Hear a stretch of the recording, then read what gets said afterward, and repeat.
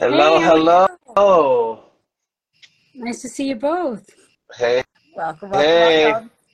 It's been a long time. I know it has been. How are you guys both doing? Happy Friday. Happy Friday. Yeah, she says I'm not allowed to tell people that I'm exhausted, so I'm gonna say yes, I'm good. Because I'm exhausted, Annie. Basically, been sleeping all day. Hate to say that, but school got canceled because we had a little tornado go through our area apparently yesterday. So the kids, myself, we all were off today. So Oh, that's I'm awesome. exhausted. That's awesome. So, how you guys been doing? Yeah, Incredible. How about been you? okay. Just lie. Everything's been great. That's what we say. That's what we tell ourselves, don't we? Absolutely. I mean, it's not a lie if you believe it. That's It's right. true. That's absolutely right, Nav. I think you and I, we run by the same motto. Every day is great, Everything. and we're going to grit right through it. Word. That's all we could do at this point. Yeah, for real. So let's start with the basics. How did poetry start for you? Aha, Angela, I took this question from you. Well, I took oh yeah. D d no, do it the way they do it. Lovely copy of Handful of Violets, available on Amazon. Yeah, we are talking to this amazing author today, this amazing poet Thank who is, you. Thank you for supporting and getting it. I really appreciate of that. course, that's what us at Unraveled Influence is all about. We got to get your work, and we got to get your work to everybody out there. I As appreciate much as it. possible. So I started writing, well, I was always writing even as a kid. First grade is kind of when I started writing. My teacher would read like this book about a panda and like this bunny, and I was so creative. I'd start like making up my own stories about them. And she was like, your head's always in the clouds. And I was like, well, I mean, I don't know what you want me to do. I mean, I'm 6 years old. And so I started writing kind of at that age, but just little short stories, stuff like that. And then in high school, I took a creative writing class, and that's where I really started writing poetry. But I used to only do the micro poems, like, 2 lines, 3 lines. And I didn't even know what micro poetry was. And my teacher's like, your poems are really short. And I'm like, well, I mean, sometimes you don't have to say a lot of stuff, it's just a couple of lines. And so I wrote poetry for a few years, and I made these handmade books for all of my friends with all of my poetry. And they're like, this is really sad. Are you okay? No, I'm an angsty teenager. I'm not. So I was writing poetry, and then I had a zine. So I had an underground zine for a couple of years. And when I moved to New York City, I had it sold, like I had it sold in a Tower Records and some independent bookstores. So I did that for a while, and I would interview bands just because I wanted to meet them. So I would, that was my way of meeting them. So that's what I did for a couple of years, and that was from 1999 to about 2004. And then I stopped doing the zine altogether, and in about around 2006, 2007, I stopped writing completely. Like I stopped writing poetry, stories, anything. But I started back up in January of 2021, and I published this collection of poetry in March of 2022. So that's the history there in a nutshell. Wow.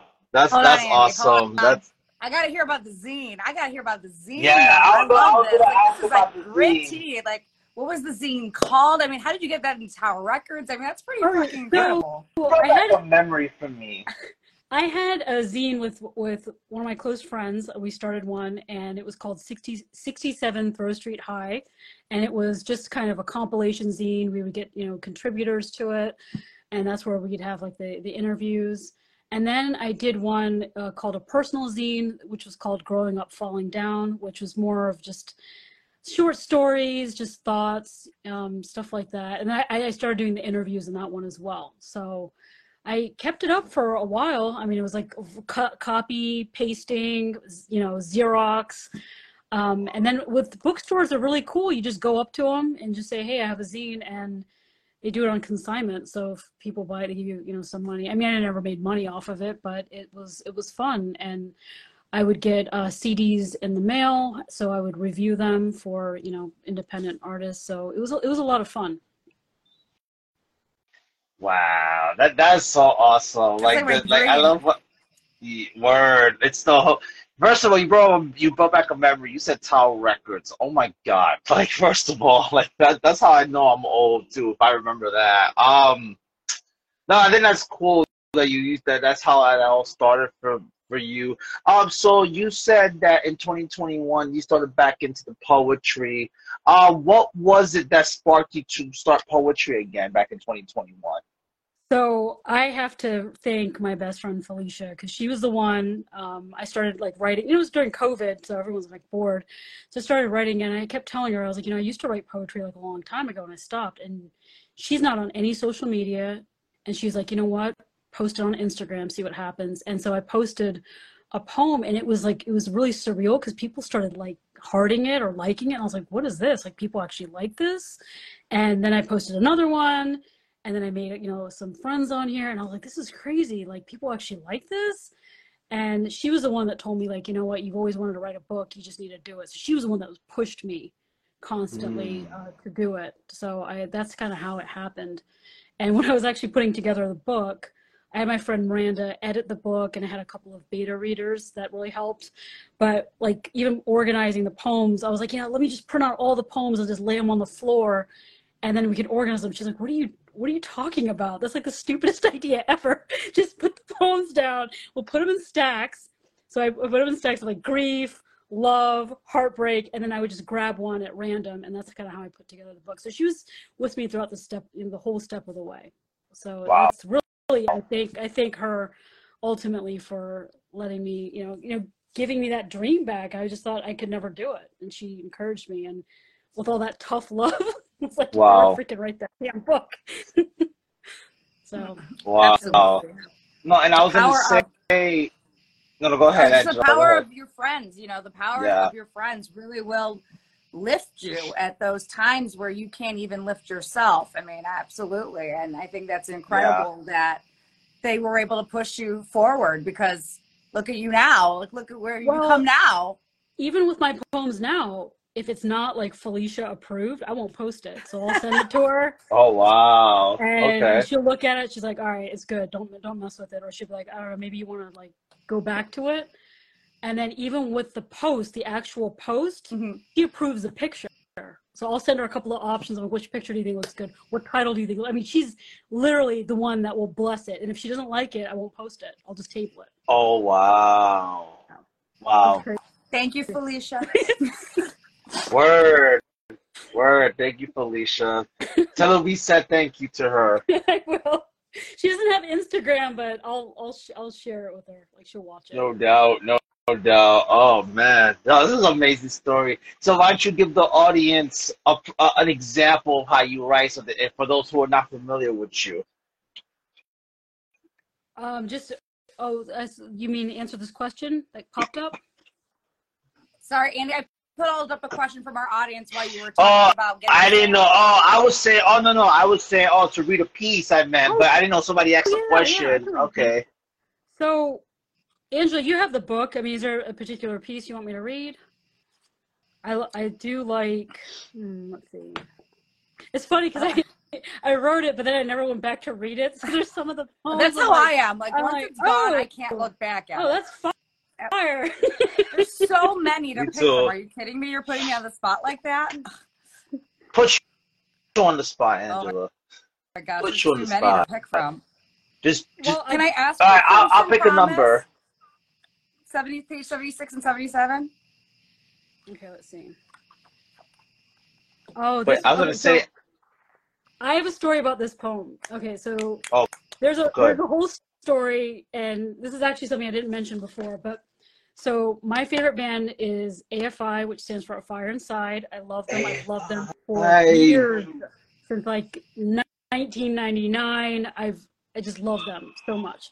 Wow. So I have been listening to them for years, and their music has changed throughout the years. I mean, they've They were changed from punk at first, like straight hardcore up Yeah. punk to hardcore punk. hardcore I to used to pick them on rock. I used to play them on Rock Band and Guitar Hero. You kidding me? Like, yeah, damn. But so for me, they've always been an inspiration just with the writing. 'Cause the lyrics, you got to go and look at the lyrics because I mean it's all poetry. Yes. So they've always been an inspiration to me. So this particular poem uses song titles from their newest album incorporated all throughout the poem. And the story gets better because you're gonna freaking love this story. I have to tell you the story. So I went to their show. They came to DC. So I'm from the DC area. So Felicia went with me to the show. I'm like, you're coming to AFI with me. She's like, bring 2 copies of the book and just sign them. Just sign them. And I was like, okay. We were up front. She freaking threw the book while Davey is singing, and he literally, as he's singing, sees the book. It lands on the stage. It lands on the freaking stage. And then so the lights kind of go out, and then all of a sudden the book is gone. It's gone backstage. And she's like, I threw the book. And I'm just like, what happened? She's like, I threw the freaking book. He's got the book. The dude that you wanted to get the book out of the book. And so I'm sitting here and I'm like, I don't know what happened. Oh my God, this is crazy. My dream come true. He has my book. I love his writing. I love his singing. And now he has my book. So the story gets better. The story gets better? Hold on, the story gets better. The story gets better. Okay. So standing next to this guy and this girl, and he's like, I used to, work shows, and he definitely got the book because I used to be one of those people that used to pick up the stuff and bring it backstage. And after the show, the security guard was like, somebody threw a book. Who threw the book? And Felicia's like, I threw the book. I threw the book. My girl came here to get the book. And he's just like, I would have kicked you out of the show if I saw you. She's like, but you didn't see me, so we're all good. The next day, so they played DC for 2 days. The next day, Davey Havoc went onto my Instagram page and liked the reel I posted, which is still pinned on my thing, and 2 of the pictures that I posted to him. He freaking read the book. There you go. Felicia, again. So yeah. Oh my God. You have it right here. Yeah. You could reach me here. Yeah. You can reach me right here. So, oh my God, that's page. incredible. Yeah. That's incredible.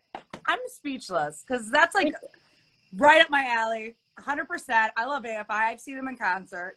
Not as many times I think as you, but oh my God. I've seen them a few times throughout the years. They had a show in LA in March. I think, did you go to that? I did. That was a big deal.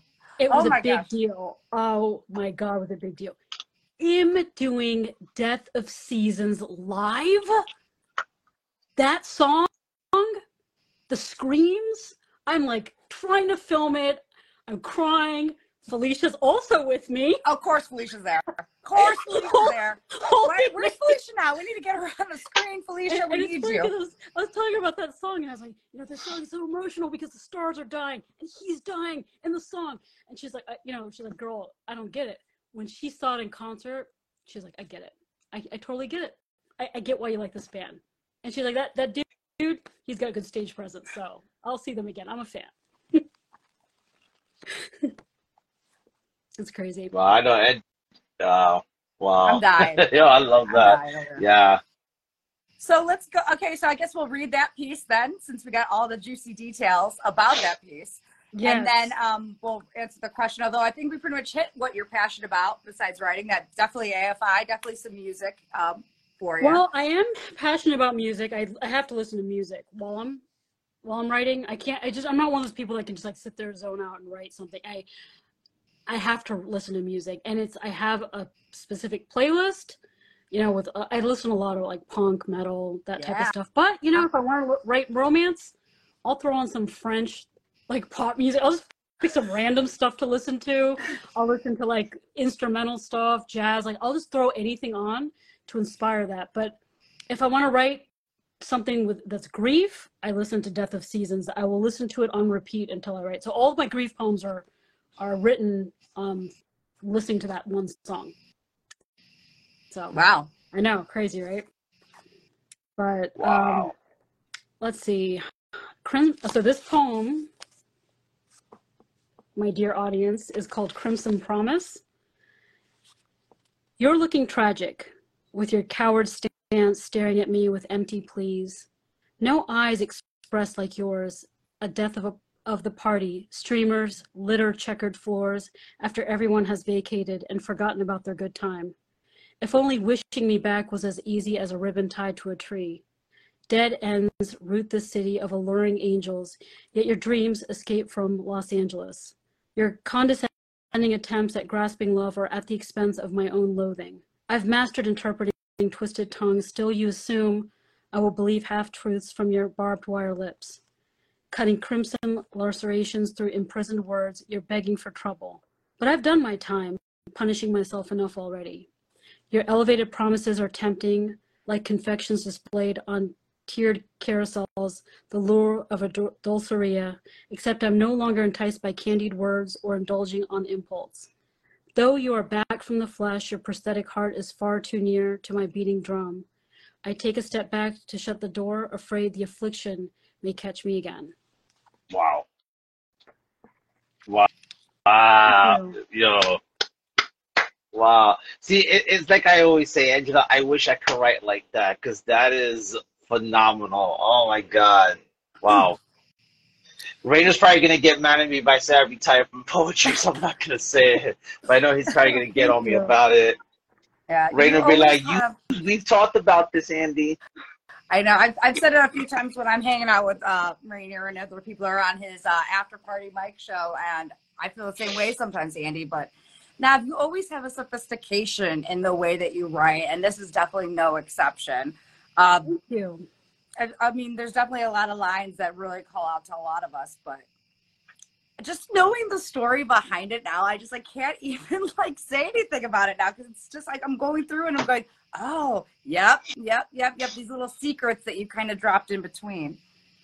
Yeah, so if you look at their latest album, you'll see the song titles kind of hidden in there. There's a couple that were kind of hard to incorporate in, like Tied to a Tree. I was like, I don't know, I guess a ribbon. I mean, that was I think the toughest one to kind of incorporate. But there's song I mean, I was thinking about doing that for their other albums, like in the future. Maybe each book will have an AFI on stage every time.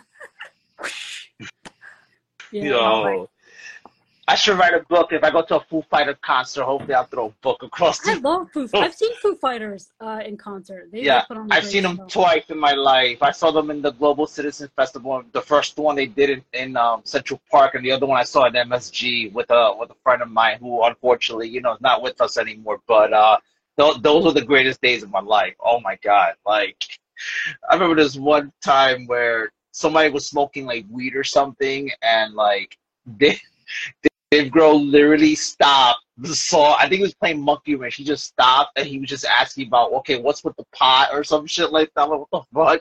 He literally stopped just to ask about weed. He's amazing. He's actually from Northern Virginia, where I live.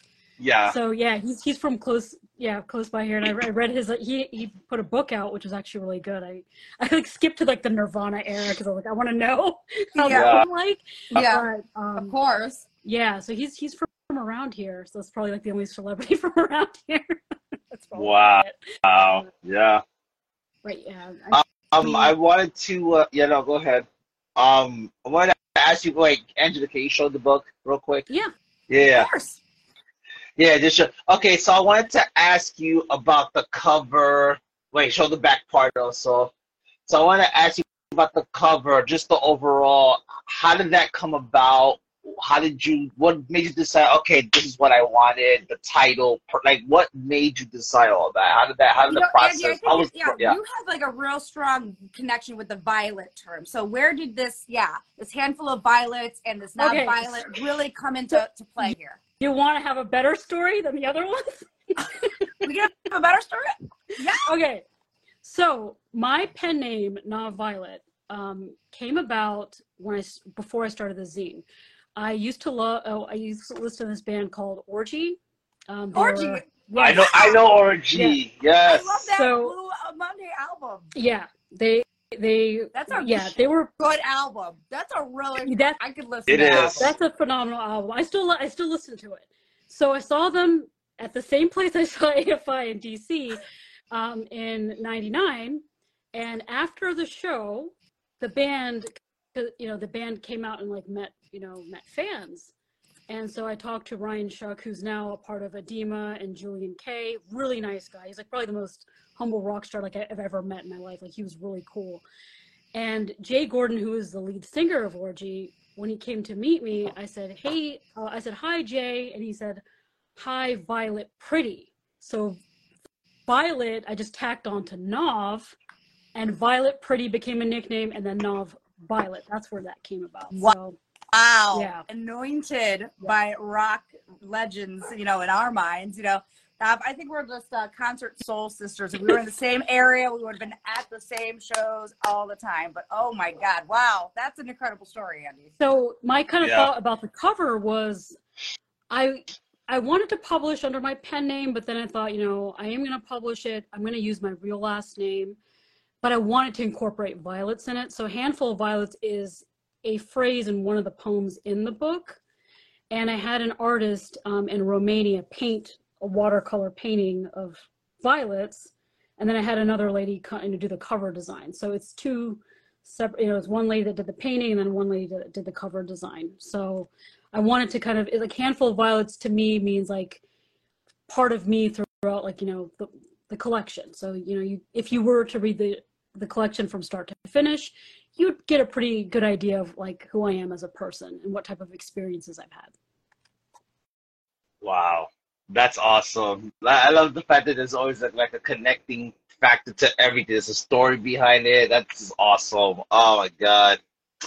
How did you feel like once, like, okay, this is the book, it's released, boom, it's on Amazon, perfect. Like, what was the feeling? What was the initial feeling you had the minute it was released, the minute people started buying your books? Talk to me about that, because that has to be an amazing feeling.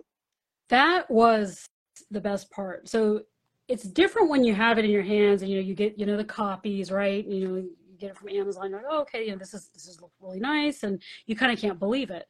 But when people start actually buying it and telling you how they feel about it, or you pop on Amazon and see reviews and see that, you know, your book has made it to Australia, it's made it to, like, you know, it's made it to Switzerland, it's made it to France, like it's made it to all these different countries, you're like, whoa, that's crazy. Like, people around the world want to read this. That's where it really hits you. And that's, I just have such a level of appreciation that people like want to read my work, because I'm like, it's one of those things where I'm like, I'll put together a book, but who's going to buy it? And I'm not even doing any marketing or anything, but people are still buying it. So Wow. that's really cool, and it's very humbling. And I've, you know, Amy's in the chat. Amy's a really dear friend of mine. Her and I connected because she actually purchased my book, and we started talking. So it's like you get to know people, and they'll tell you what pieces really resonated with them. And obviously, all poems are up to interpretation, but I love hearing what people actually think about it or relate it to themselves. Like, oh, I read this piece and, you know, I thought about like my aunt who passed away, or I read this piece and it was, you know, it made me feel, you know, it gave me a lot of comfort because I felt like that once in my life, you know. So that feeling, it's the best feeling in the entire world. It's just people wanting to read it and liking it. Wow. And like when you say that, I was thinking about when we was interviewing Rosie, and she said that one thing, like when she writes her pieces or her books and stuff like that, that she wants it to be like a survival guide. And I think that's the same thing with your book. I think to them, when people read it, they see it as a survival guide. It's like it resonates with them. Be like, you know what, I'm not alone. And I feel like that's what that is with your book. Where at the end of the day, it'll help us. It'll help us to. The perspective would be, you know what? I know I'm gonna be okay no matter what. That's the way. That's what came to mind as you were saying that. The fact that people all around, people you don't even know all around the world that actually saw this and say, "Oh, snap!" And I'm thinking, let's say if I wrote a book, I'm thinking, okay, I'm just some guy from Brooklyn who lives in Bayonne now, but I'm just some guy that lives in Jersey. Like who's gonna read my book? I'm not famous or anything like that, but it's such a humbling experience. So that's so awesome that you were able to experience that, and then the feelings you got from that. So that's awesome. Yeah, it's a really great feeling. So I'll get people, you know, they'll DM me like, oh, you know, I read your collection. You know, can you tell me what, you know, what was Ruse about? Like, what inspired that? And I'm like, well, that book, you know, that poem is about a narcissist, and what it's like to, you know, be in a relationship with a narcissist. Again, this piece is just, it's imagined, but I had so many people that resonated with it. Like, wow, that's exactly how it's like. And like, did that really happen? I'm like, actually, no, it didn't, but I'm glad it resonated with you, you know? So some of the stuff is just, it's like, it's just my imagination, you know? Like there's another one in here, First Date, which is kind of about, you know, going on a date and you pour yourself out to someone, and at the end of the date, like you know, the person is either not interested in you and they walk away with all your secrets for, you know, $83.89, you know, and you're like, wow, that sucks. Like, I don't get to see you again, but now you took all the stuff that I like, you know, was sacred to me. I felt comfortable enough to tell you, and now you're gone with it. So I have pieces kind of sprinkled throughout. So it's not really heavy on love or heartbreak. It's kind of just a lot of different things, and life. I have life poems in here as well.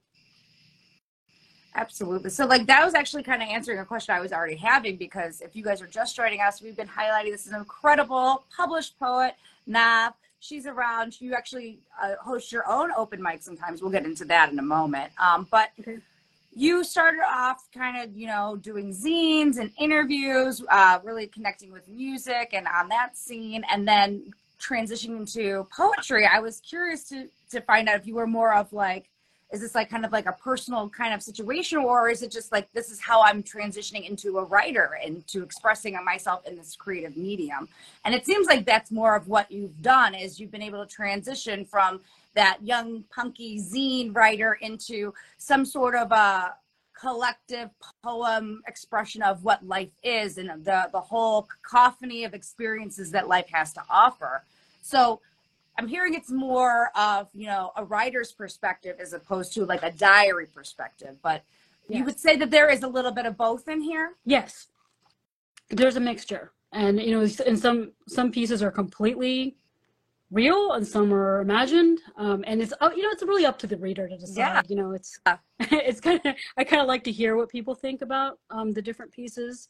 But for me, I write, my job, you know, I work in communications. You know, I do a lot of computer web stuff, but I write articles, but it's not creative stuff. Right. It's more, you know, factual.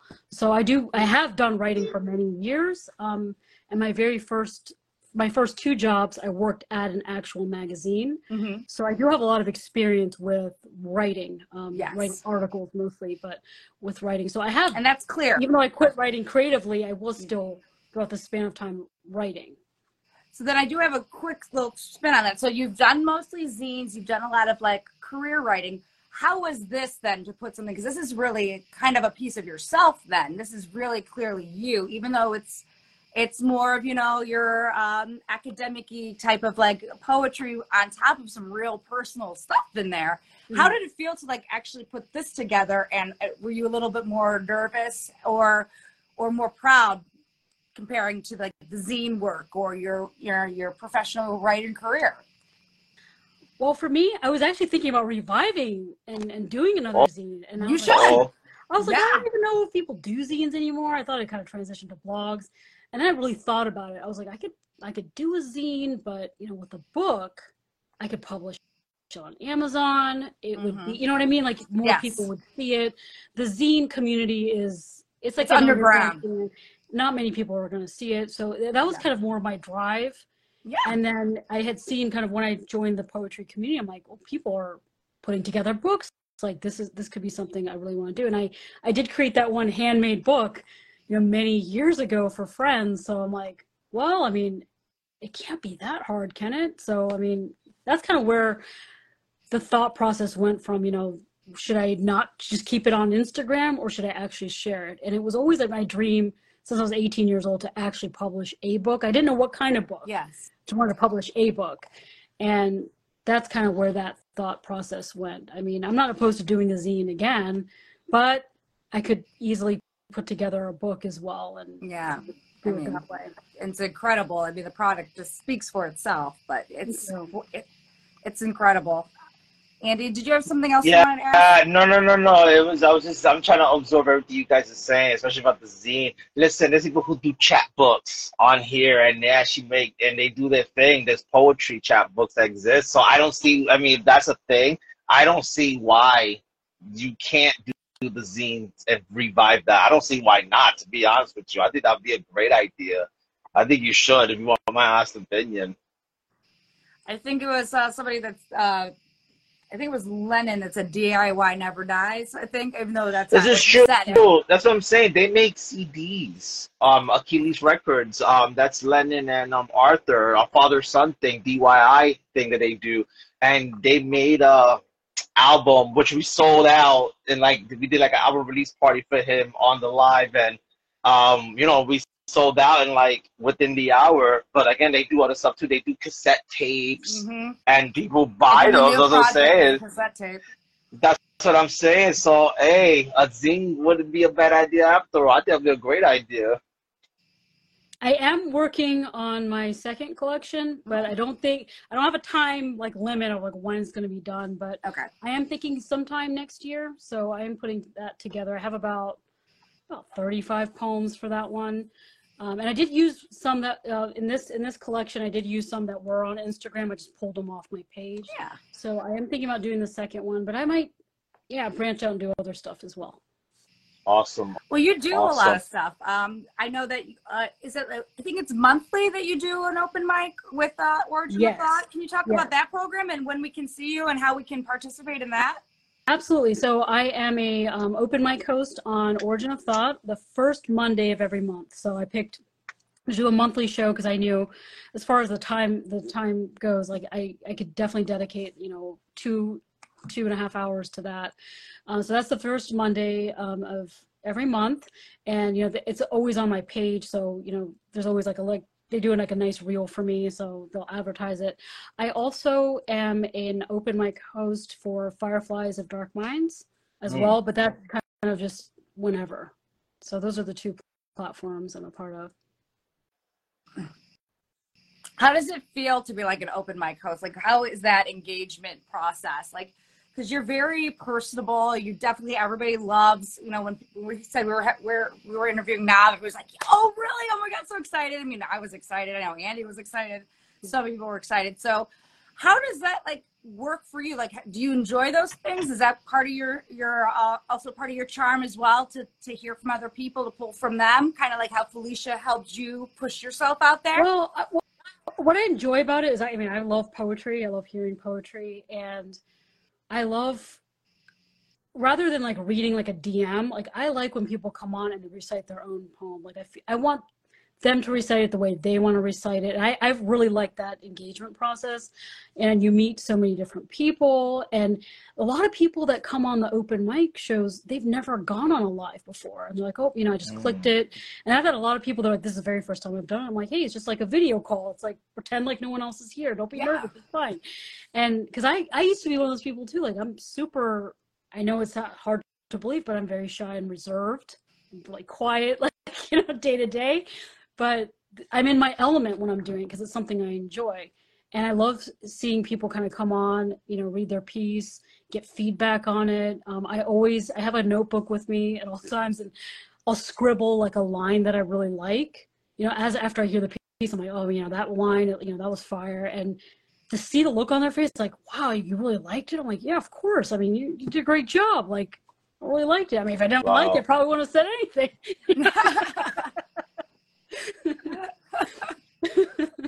You are always very encouraging and so enlightening for other people to want to produce more because of the way you're interacting with them. So, it's great to have you in the community, right, Andy? Yeah. Yeah, absolutely. And it's interesting. I love the fact that, I always say this all the time when it comes to the community, it's such a diverse unity that we have here, that we can do stuff like that. Like you said, we could just be scrolling, doing whatever, and all of a sudden, oh, what's this? We click on it, and it just becomes this whole thing. And it's like, wow, this actually exists. Because when I first started the community, this was 2018, and the vibe and dynamic was so different than how it is today. But main point is, somebody liked something, and I was like, oh, that's cool. Like you said, all the likes. when I got introduced to the circle of the poetry as far as platforms, there was a platform called Poets Anonymous, and Yeah. somebody tagged me in something. I'm like, the hell, what the fuck is this? And it was Zillion Poetry. He read one of my pieces, and I'm just like, oh, this is a thing. And then just from that one live that I just saw, and just from that one thing that I saw, it was like, oh, great. And then all of a sudden, you know how on Instagram, when you click on something, then they start recommending you, or it says, oh, you might like this, you might like that. And on Instagram at the time, they were just starting to do the whole, if you like this, you might like that kind of thing. Like, I don't know what they call, it's called something. And that's how I got introduced with the other platforms. Or you go to their followers or who's following them, and you see all these other platforms that exist. And somehow I found more poetry platforms like Savant Poetry and was it Untwine Me, I think was the other one. So it's just the whole circle networking of some sort that somehow they just all intertwine with each other at the end of the day, and it's like, that's awesome. That's just amazing. Poets Anonymous Inc. is one of the first platforms I went. They did they Yeah. used to do open mics like a lot, and that was one of the first ones I went on, and they were super encouraging. And it was just like they're such a great platform. There are a lot of, and then once you follow them, again, like you said, you keep seeing all suggestions of other ones. So I started just randomly following a bunch of poetry platforms, and I was like, I don't even know what these live are, but I would sit there in the chat and watch people I'd either DM a piece, and the first time I remember somebody like would read my piece and they had comments about it. I was like, whoa, they actually like it. That's really cool. Like, I'm going to send it next time and next time. Yeah. You start making it like a habit of like, sending your pieces. But I prefer going on an open mic because I like to just recite it the way, like, because it is something I wrote and there's a way I want to say it, Absolutely. Yeah. I remember that makes too. sense. Back, because I started back a little bit like in 2019, then I dropped off, then I came back on it, but I never actually did the open mic. But I always loved hearing like, oh, they chose a piece of mine to read and they were talking about it. I mean, it was definitely engaging. And so when we started come back and we do all the open mic situations, it's like, wow, this is even more exciting to hear people really share that. And then you get into it. What inspired that? So I think this would be a good time to hear another piece from Knob. Yes, let's do we can talk to Knob all day, because Knob, if you're just joining us, she's a zine creator. She is a musician, a dreamer. She is all that and everything. And she's been reading some of this. She's got a new book coming out. She does open mics. She does it all. And we're so excited to have her on tonight. Thank you. I appreciate that. Okay, so I'm going to read. This is one of my favorites out of the book. It's called A Storm of Scars. It's on page 66. I predict your forecast to be partly sunny skies with foreseeable scattered thunderstorms. Your gunmetal irises turn a few shades darker, setting the mood. Grumbles morph to loud claps of thunder, sending screams down my spine. Extending arms of silver, lightning strikes, illuminating my dark room. The sudden burst of rain sounds like pellets bouncing off the floorboards, leaving indented marks. The bubbling frustration of pent-up words finally release, freeing the storm within. Torrential streams surge from your glassy eyes, seeping into your cheeks. Steady, then intermittent, a salty trail is left behind in its wake. The unsettling calm fills the room. The air feels burdened. I draw open the curtains, anxious for daylight, exhaling at the cobalt strip, peeking through the scarred horizon. Wow. Wow. And Robert says, I have this page marked. Yes, he got a signed copy for me when it first came out. Thank you, Robert. Wow. I appreciate that. That means a lot coming from Robert. And did you want to go ahead first? No, I want to ask you about this piece. Talk to us about it. So this one, it's funny. I looked up in the sky. Like after a storm, you just see that the gorgeous blue. Yeah. Kind of the bruised clouds. And I thought about a person kind of coming into a room and just kind of ruining a piece, the piece in a home or in a room. And I thought about, you know, and it's really kind of about an argument between two people, and how that, you know, both of them feel. The one person is just at the storm and they're releasing all of that, and but there's hope in that. Even after the argument is concluded, you know, there is hope that, you know, things will get better. So that's kind of what the piece is actually about. But it was inspired by just looking at the sky. To Wow, it's me, interesting though. No, no, I'm sorry. I was going to say it's interesting how just what so a situation like that could inspire something like that.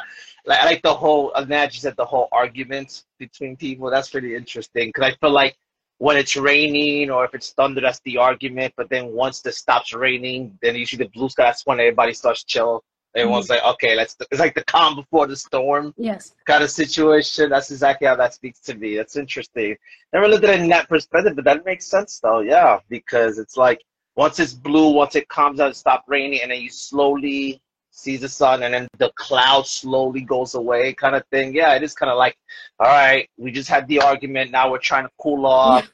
We're trying to just brush it off, and then okay, eventually we'll have the conversation again, and then the sun comes out. absolutely. yeah, absolutely. And to me, you really did. And then, well, you don't need me to tell you this, but it's an incredible construction because you have all of the storm metaphors and the weather, like using the term intermittent in there. And then to me, like utilizing the colors that you use, like the gunmetal irises, and then that cobalt strip at the end. I mean, it really gives us that feeling through those expression of words. You know, the thunderstorm, talking about thunder, and then utilizing again the home on top of it. You really do create that entire sense. I can see why Robert had earmarked this page for sure. I can see why it's a favorite of yours. But this one, most of my longer pieces do take me a couple of days to write, so I will write. I remember with this particular one, it was a kind of a few lines every couple of days, so I don't usually write very quickly.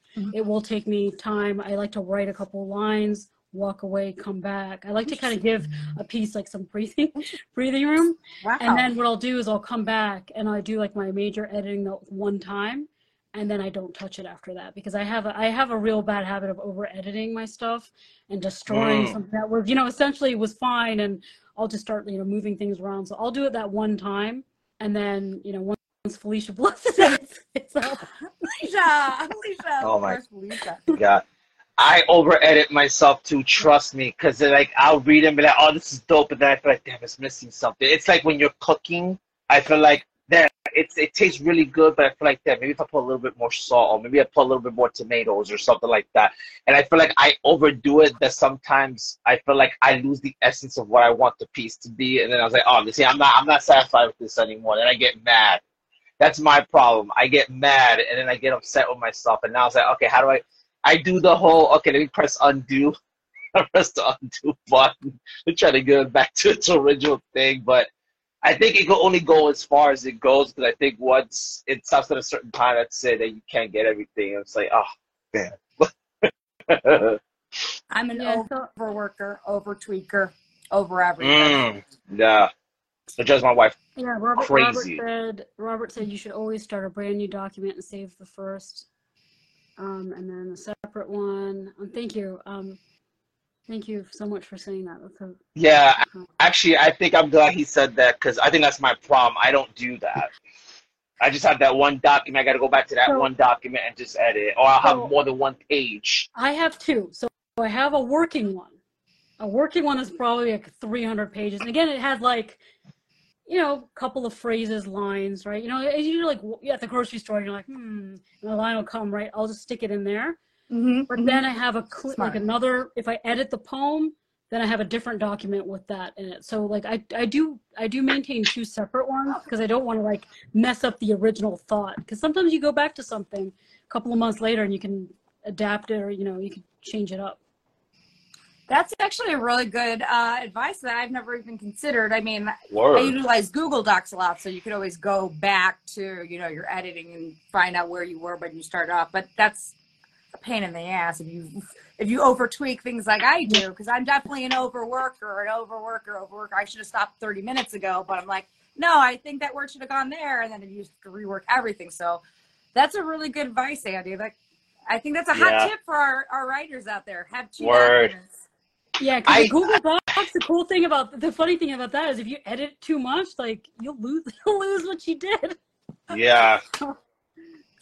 You know Oh what's my gosh, funny? yeah. Like, I use Google Docs, but I also use, well, I don't have Microsoft Office because I'm too cheap to get it. I use WPS Office, so that's like the knockoff version of it. I refuse to pay the a bargain hundred. word. Yeah, I refuse to pay, was it $200 something for a bunch of numbers just so I can get a pro. I'm not doing that. So Didn't I'll you use get, WPS Office. and that works too. I mean, back in the day, I used to have a typewriter. That was fun too. Yeah. I had a Okay. typewriter. Yeah. I think I still have it in my mom's house. No, I I have think. it. I don't know if it still I still have the works. typewriter, but like some of the keys don't work. So like Mm. K, S, T, like some of the letters don't work, and they don't even make the typewriter anymore for ribbons. Like you can't even get the ribbons. So it's like Yeah. Oh my God. You know what I have an sucks old too? typewriter, and I Yeah. have an Like electric one. Even so, Yeah. Andy, I'm sorry, I can't do it because you mess up one time. I'm starting to type, and you mess up one letter. Oh, every 5 seconds, like, oh, you remember? take the You thing know what's out. funny? My father, because my mom gave me a lot of, pretty much all of my father's poetry, and the majority of them, my sister retyped with, for him, like on the Microsoft or whatever. But there's a lot of pieces I have from him that are a typewriter. If I can show you how many whiteouts there on, like he messed up something and he'll put a whiteout over that letter and then he'll retype the correct letter. If I can show you how many whiteouts I see in this one document because my dad kept messing up or whatever the case is, I'm just like, oh my God, like what's going on here? But that's what I'm saying, because once you mess up that letter, that's it. There's no delete button. There's the backspace, it just goes back, but doesn't delete the button. I mean, it doesn't delete the word. But yeah, take a whiteout, just go like that, let it dry, and then put the letter that you wanted. But oh my God, like. Did you notice like the whiteout was like, it was like too white, so then like the paper's a little cream, so you could like totally see where the mistake is, and you're like, "Oh, that looks like crap. I might as well retype the whole thing." And you retype it, you always screw one letter up. So the idea of a typewriter is freaking awesome, but I don't want to get a typewriter. I'll get a typewriter font, and that's it. That's the what is it? The specialty? Is it the specialty? Precise and delicate and intentional with that typewriter. Is so much fun to realize how lucky we have it now to like delete. But also at the same time, I think I'm not as mindful as I would have been because I know I have that back, So yeah. Oh my God! You just brought back a memory for me because I remember my dad used to get angry with the typewriter, and like I would hear him cursing in Spanish, like "ay, this, that, and the third," and then he would get mad. Or if he wrote like a whole document or something, I would hear him getting pissed off that he would rip the paper and he would get upset, and I would hear him whoosh, ripping the paper off the typewriter, getting angry. I'm like, oh God, oh Lord, the good old days. Yeah, I know. Life was simpler.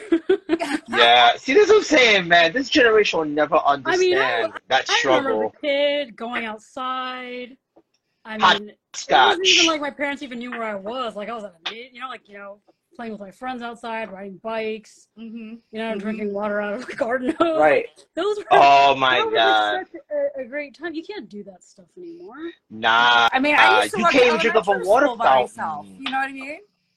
Yeah. I would let any child walk by themselves these days, because that's a whole different scene. Yeah. Jump rope. Oh my God. MTV I was allowed to stay out as long as I had light in my bike. Yeah. See, like I was sheltered for most of my life, but like when I did go outside, I had to be home before dark. I had curfew, and if I 1 minute past 8 o'clock, I knew what was coming when I got home. I heard my mom's mouth, I heard my father's mouth. I'm like, yeah, curfew doesn't exist for these kids anymore. No, I get that. Those really good. The 80s were great. Yeah. Oh, cassette the good old days. I remember like the radio would come on and I would like record the songs. Yeah. With the cassette tape? When you take the tape, you go like this. Yeah, with the pencil. With the pencil. See, I used to use nail polish to put the ribbons back together if it broke. Really? How? Yeah. Whoa. Explain that. Yeah. Yeah, no, so my sister came up with it because I used to use tape, right? Yeah. But my sister said, no, use nail polish. So instead of, all right, so let's say this is the tape. So instead of on this part of the ribbon, go on the top of the ribbon because the bottom part's the one that it plays on. So when you let it dry and then when you do the nail polish, it dries up and then it just goes over, but you won't mess up that ribbon. It's so weird. I never understood the concept of it. But it used to work. My sister used to take nail polish, the top part of the ribbon, let it dry, and then just start recording again. I'm like, yo, I don't know how my sister did it, but Wow. that's what she used to I'm do. like devastated that I'm just finding out about this now. Yeah, that was If you're her just hack joining because us, I we used to learned a tape. very special hack on how to fix your cassette tapes. Yeah, and only because I used to use little regular pasting tape. That's what my dad used to do and put it on the top part and all that other stuff. Never put it on the bottom part because that means you can't record on the actual ribbon, so you do it the other way. Yeah, it's like there's like a whole thing with it. Oh my God. That was great. No, those were the good old days. Yeah. Yeah, because when I was growing up, my father had an 8-track. My father had a record player, and this one they used to have 3 functions. There was the 45, the 78s, and the 33s, man. And then you had a little top thing for the 45s because the thing was so big. Like, I'm like, oh my God. Yeah, Oh no, my gosh.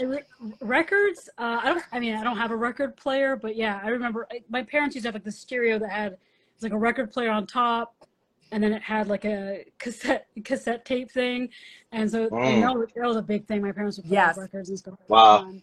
I had the same I thing. It got was like a huge yeah. one. It's a And a huge one. record player. It had Yes. cassettes. It even had a CD player in it. It was a Yeah. beautiful thing. Yeah. Oh, No. It was like the center of the living room. Like it was like art. Like, Yeah. Yeah. It was like the whole stereo system, Yeah. right? See, like what this is today is just this shit now. But back in the day, it was just a whole stereo system just to get that sound that you get on a speaker today, which is so fascinating to me because I'm like, I was surprised they didn't think about this before because anything small like that, it used to sound very choppy, no bass. And then if you had a Kobe headphones, those things broke easily. That's why Sony was like so expensive just to get a Walkman with a rewind button on it because not every Walkman had a rewind button on it.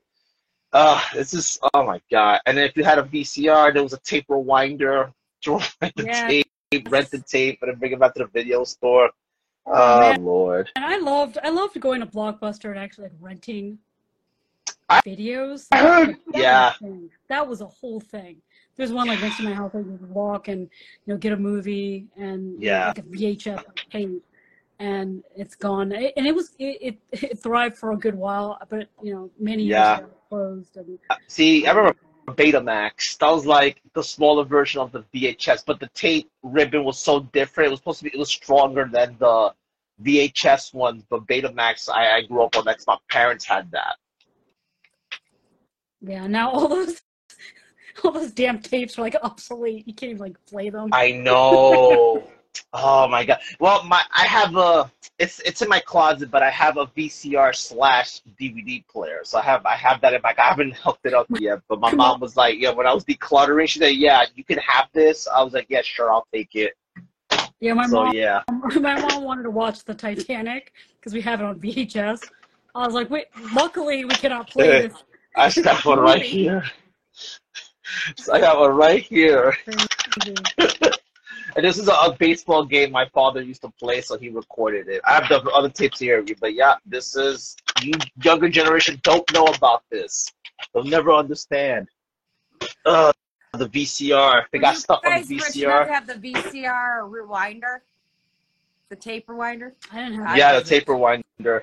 Those were like like the rich kids had the rewinder, just the special rewinder for those. You know what's crazy? You know why? Because on the VCR, when you rewinded your tape on the VCR, it didn't go as fast as when you rewinded your tape on the tape rewinder. The speed was a lot faster, which that's what they didn't tell you back then.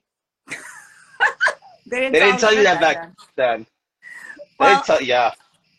I got to tell this to everybody who's been joining us. We are here talking with Nav, and we're going down memory lane of all the amazing things that we used to listen to music or watch TV on, because Nav originally worked in the zine scene with her cool ass music drip that she had. Her and I, we are so simpatico with our music tastes. So I'm just so happy to have you on the show tonight. Thank you. I know we're getting towards the end, and I would be so horrified if I did not ask you to read at least one more piece for us before we leave. Okay. Because I know we do have an open mic after party. Rainer's going to be starting that pretty soon.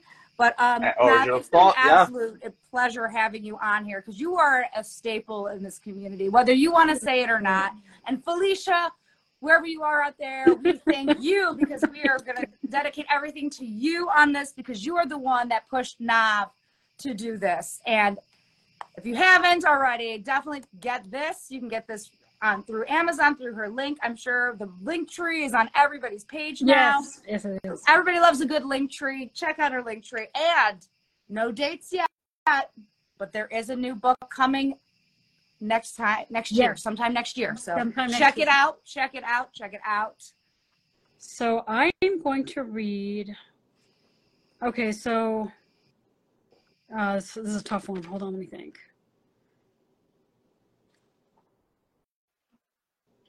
Okay, I'll read page number 1, Calamity. Lost in the illusion of fantastical magnitude, cast in reoccurring dreams, the glorious notion of reach, leftover emotions replayed and reminisced of forever in a day. Dawn to dusk, mocking clocks transport the reality of our choices. Still, my eyes clouded with tears, repressed and absorbed by the bleeding sun, mourning things that can never be.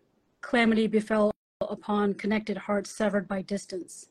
Yet remnants of you litter my mind, cologne lingering on shirts I held close and never washed, fearing memory loss of your presence. Wow. Wow. So there you go. Love poem. Wow. That's sad. It is Wow. kind of, but aren't most love poems kind of sad? That's how I feel.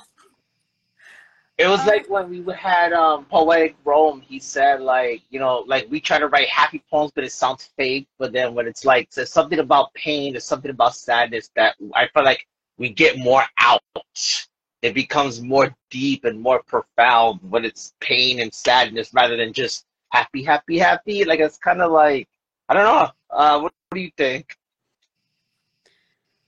I mean, I commend anybody that can write about rainbows, sunshine, and cheese. Like if you can do that, it's so cool.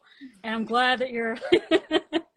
I mean, but for me, it's like it all depends on the mood. You know, I can write happy, and it all comes from a genuine place. I mean, I do have, if you look on my page, I do have some really happy love poems, but blended in, you know, I'll have some stuff that isn't so happy. It's just, you know, sad or melancholy, but.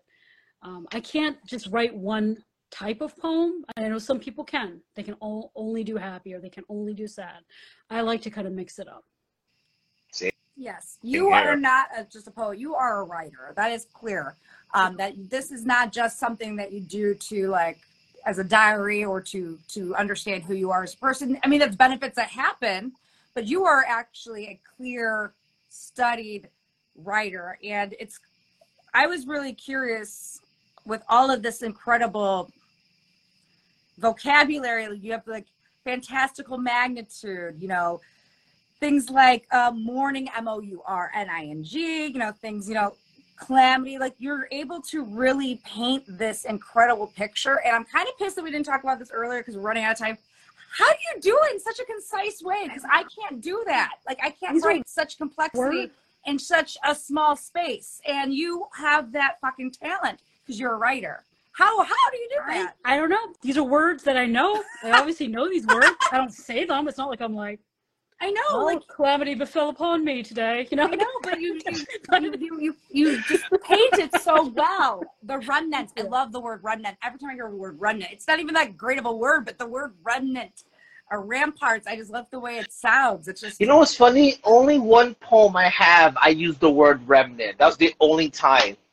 that I've ever used that word. It was just one poem out of every poem I've written. I've only used the remnant word once. My eyes clouded with tears were pressed and absorbed by the bleeding sun. I mean, you just have such a Yeah. fantastic way. You're a writer. I mean, this is not something you don't know. This is not just a hobby. This is not just a habit. This is not just like, oh, I paint for fun. This is who you are. Thank you. Thank you, Felicia, for bringing Nav back to us. Yes. Yes. Thank you so much. Yes. Thank you, Felicia. We love you. So I man. hate to do this because we're heading past the hour mark, but I don't want to just hit the end button right now because I could go a whole other 2 hours talking. That would be so funny, but, like 10 o'clock, like, all right, peace out. Yeah, bye. I'm really bad with bites, but you know, Andy, you usually do a really good job wrapping it up, like asking those last couple of questions. So will you do the honors of asking those last few questions for our darling guests? So, so to end this right now, so my question to you is, what do you hope to leave behind after you pass on? That when people look at you and remember you, what would you like to be remembered by? What legacy, what impact do you hope to leave?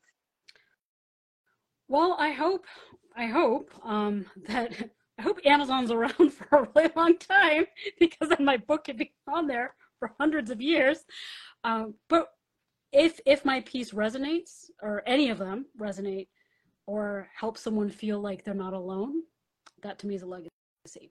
That to me is like, I've done my job as a writer to make someone feel like in their darkest times, because a lot of us as writers, we've got a lot of melancholy, a lot of sadness. We all have like incredible sob stories. That's why we write. But if someone can read my piece and it brings them some sort of comfort, that to me is a win. Amen. Amen. I know you just worded it so perfectly. It makes so much sense. That's perfect, and I think that's it should be like that. You know, what do you think, Angela? Absolutely, of course. I mean, that is the whole interconnection of the human experience, and some of us are not able to put our feelings into words or into a way that is understandable in this kind of context. So having access to people who are able to express emotion, and now I have to say this too, you have such a way of developing emotion, a feeling, without using any words that are attached to emotion. Just the way you described the scene, or the interaction between whatever's going on. The feeling is there, but you're not using any emotional words. But yet the feeling is universally felt by many different readers from many different walks of life, from many different experiences, ages, whatever. And the fact that you're like, I hope I can connect other people, that's exactly what you're doing. So I agree. I think, Andy, did I do okay? No, that's perfect. Yeah, I agree with the both of you. I just love to listen most of the time. So, yeah, so like I said, thank you for trusting us with, being on here and telling us your story. Thank you so much for that. I really appreciate that. I hope you continue to write more books. And yeah, that's all I gotta say about that. So I guess we'll just take it from here. And now, everyone, if you can, join us at Origin of Thought with Rainier, where myself and him will do the first hour, and then I will leave the I leave the first hour after, and then she jumps in the second shift. Yeah. Fun stuff. You have like, you're gonna be on like freaking screen for like 5 hours. It happens, and then it's like, that's what like, what's wrong with you, woman? That's what. When we used to do the January sessions open mic, we would be on for like 3 in the morning, and I was like, okay, yeah, I gotta go to work, and I've been late for work because of this. So when Origin decided to do the open mics on Fridays, I was like, you know what, that's perfect, because now we can leave whatever, and then you and Rainier or whatever switch around, and just combining both our open mics was the best thing we did, because it's become this whole party thing. Like, it's fun, So yeah, so that's pretty much it. Thank you so much. Nav enough. Again, you can check out her book, Handful of Violets, through her link tree. She's got a new book going to be coming down the pipeline early, hopefully 2024. I'm looking forward to that. And she also hosts an open mic the first Monday of the month. So September's first Monday is coming up pretty gosh darn soon. So definitely be aware and prepared for that. So set your calendars for that. And of course, now also does a random open mic with another group too, whenever that happens, right? Yes, absolutely. So thank you so much. It's been such an honor. Thank you so much for inviting me. It's been really nice talking to both of you, and I really appreciate it. I really do. Well, no doubt. Come on, guys, get the book. What are you waiting for? Get her book now, guys. Go right now. Own your very own. I have an ebook too, so it's an ebook if you don't want to do. No, I'm sorry. I'm an old school book person. You got to have it in your hands. That's me. I'm both. I get ebooks and physical. I get both because I don't want to carry a whole bunch. Around somewhere in the house is dead. I haven't seen it in like years. I got my Amazon. Yeah, I got my Amazon Fire tablet, which is kind of slow. I think I'm due for a new one, but yeah. All right, guys. Thank you so much. Join us for Origin of Thought. Open mic over at Origin of Thought.